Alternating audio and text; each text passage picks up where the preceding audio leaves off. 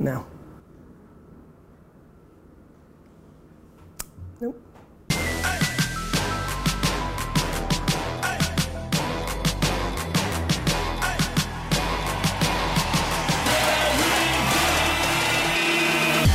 You ask questions, and I answer them.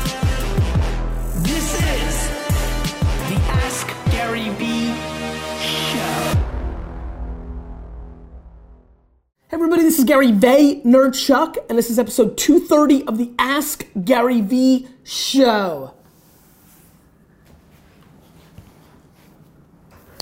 I'm ready. Dunk? First question from Seth. Yep. What's up, Gary Vee? My name is Seth Silvers. I live in Denver, huge Broncos fan, which means we have one thing in common. We hate the Patriots, and I hate Bill Belichick.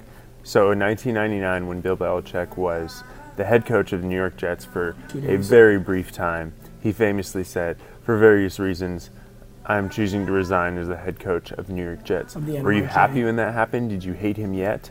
Or were you sad? And the real question is, how many Super Bowls do you think the Jets would have won if... Yeah, I have no interest in this question. Let's move on.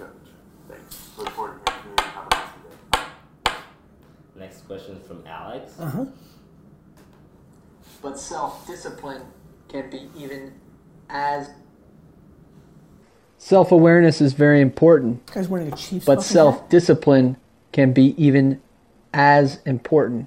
How do you continue to be self-disciplined each day? Especially, how did you stay self-disciplined in the early stages of your entrepreneurship journey when the results might not be there? Chiefs 20, Jets 17. Thanks. There's just no options, Alex. Like, I stayed self-disciplined because I wanted to win. People talk about wanting to win, but they don't actually want to win, and they're not willing to sacrifice to win. And so I did it because there was never a moment in my time, whether it's hardwiring or understanding of the situation, there was never a situation where I thought that not being disciplined or wavering or was in my best interest. And so I think when you're fundamentally patient as I am, it makes everything quite easy. Everybody's just antsy for shit to happen so soon, so it came very easy. Next question from Daniel. Hi Gary, my name's Daniel Knowlton. D-Rock or whoever's editing this, please hook me up with my Twitter handle. I appreciate that.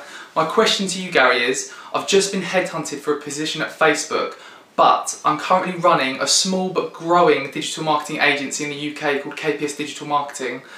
Do I stop what I'm doing with my agency and get someone else to manage it and then go and work at Facebook to get the experience? Or do I ignore the position at Facebook and carry on hustling and doing what I'm doing with my growing digital marketing agency? That's a personal question. I appreciate your answer. That's a personal question. Like, I can't answer that for you. You need to know who you are and what you're about.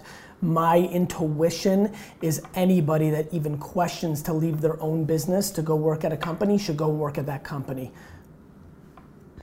Yo, what's up, Gary? Corey Gregory here. Just pulled up to the gym. Wake your ass up! 4 a.m. That's what you get when you add, right here, Corey G Fitness on Snapchat. So here's my question. I'm a serial fitness entrepreneur. I've been in business since I was 20 years old, so it's going on 18 years now, and I love it. I'm known for, on Snapchat, showing that daily accountability, that wake your ass up, and it's nonstop. I'm also known for content in my space, but I've never had like a personal video guy that just followed me around like D-Rock. Tell me the difference it means to your business to have a guy like that. I think I already know the answer, but I'm thinking about taking that next step and truly having somebody capture what it's taken me to do what I've done in my career. And I'll end with this. We will be friends. So I'll see you soon. Thanks. Corey, I think it comes down to if you've got something interesting to say, or if the content's interesting, it has an impact because the storytelling is good.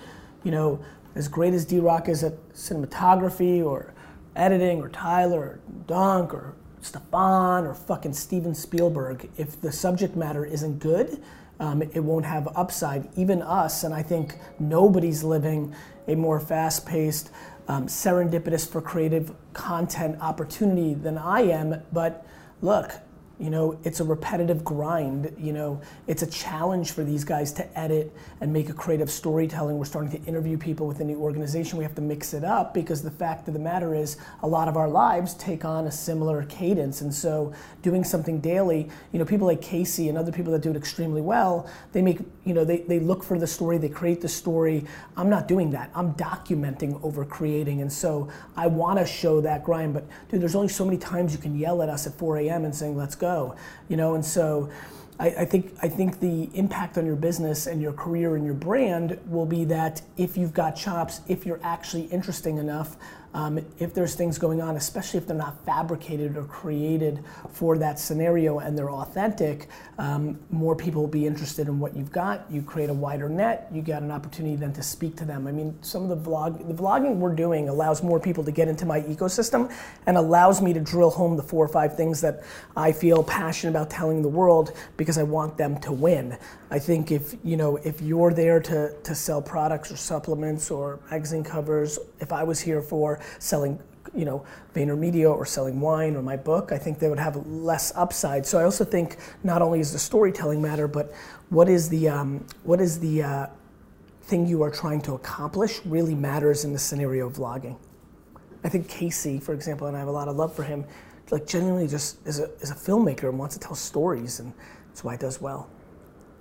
There's gonna be a lot of people that vlog that aren't gonna do well because they suck.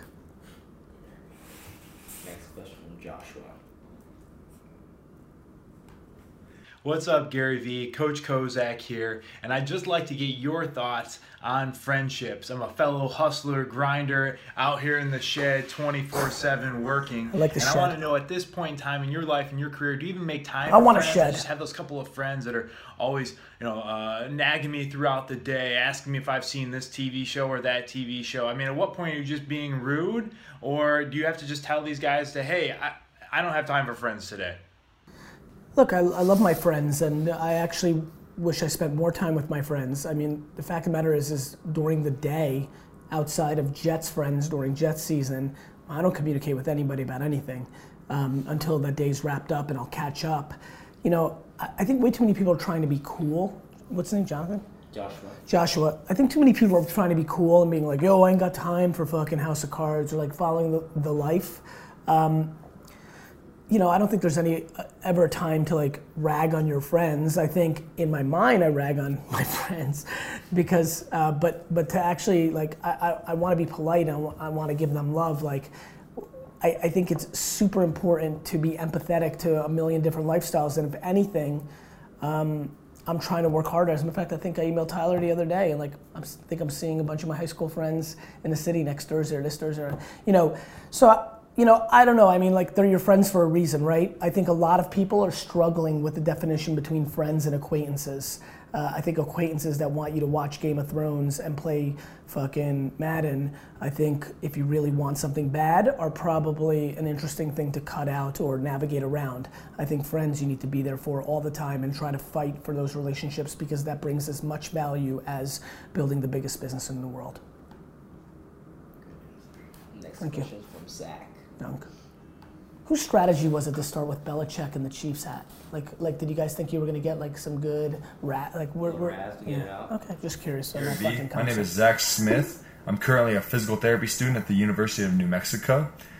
I am a huge fan of your work, and I'm so grateful for all of the value that you bring all of us.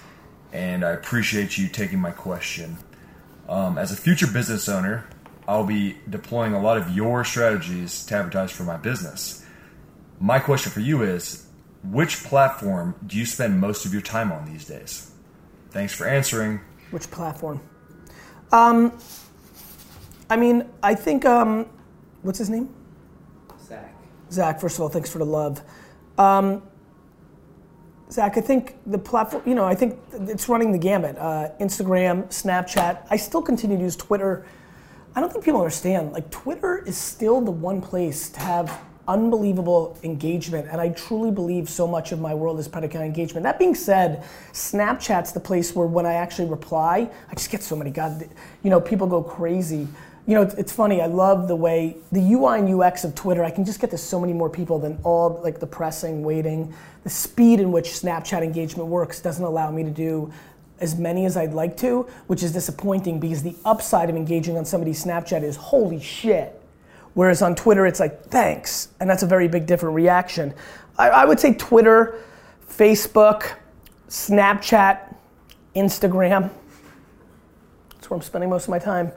You know, I think this is a great opportunity for me to answer a question so many have been asking, which is Instagram stories or Snapchat stories. The answer is both. All four of those platforms have enormous attention for me, and so I continue to focus on them and engage and create and pound and work with my team on our strategies. And so all four platforms are extremely important to me as the pillar and foundations. And so there's not one that is, you know, dominating. I'm sure if I look at my time of usage, one is greater than the other depending on how I use them. But in my mind, from a strategy standpoint, all four are extremely important. And I think for most of you, all four of those, and including the LinkedIns of the world and Periscope and the Facebook Lives scenario, I mean, there's just so much opportunity for us to storytell and grind.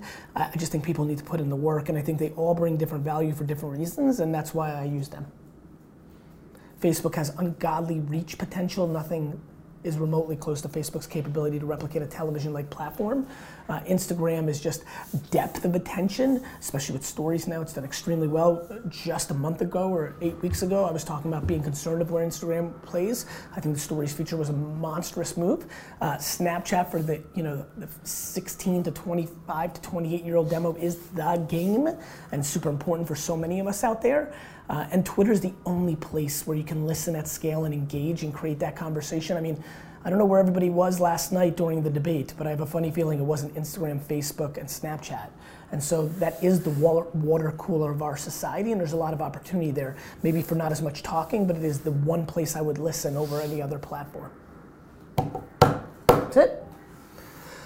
Question of the day, what are the social networks that you're using most? Sorry for the saltiness, I'm surprised it carried over. I was actually in a fairly good mood yesterday, but looks like some characters in my team decided to put me in the salt. So I went into salt, and I'm gonna stay in the salt until I get out of the salt. Keep asking questions, I'll keep answering them. That wasn't even right.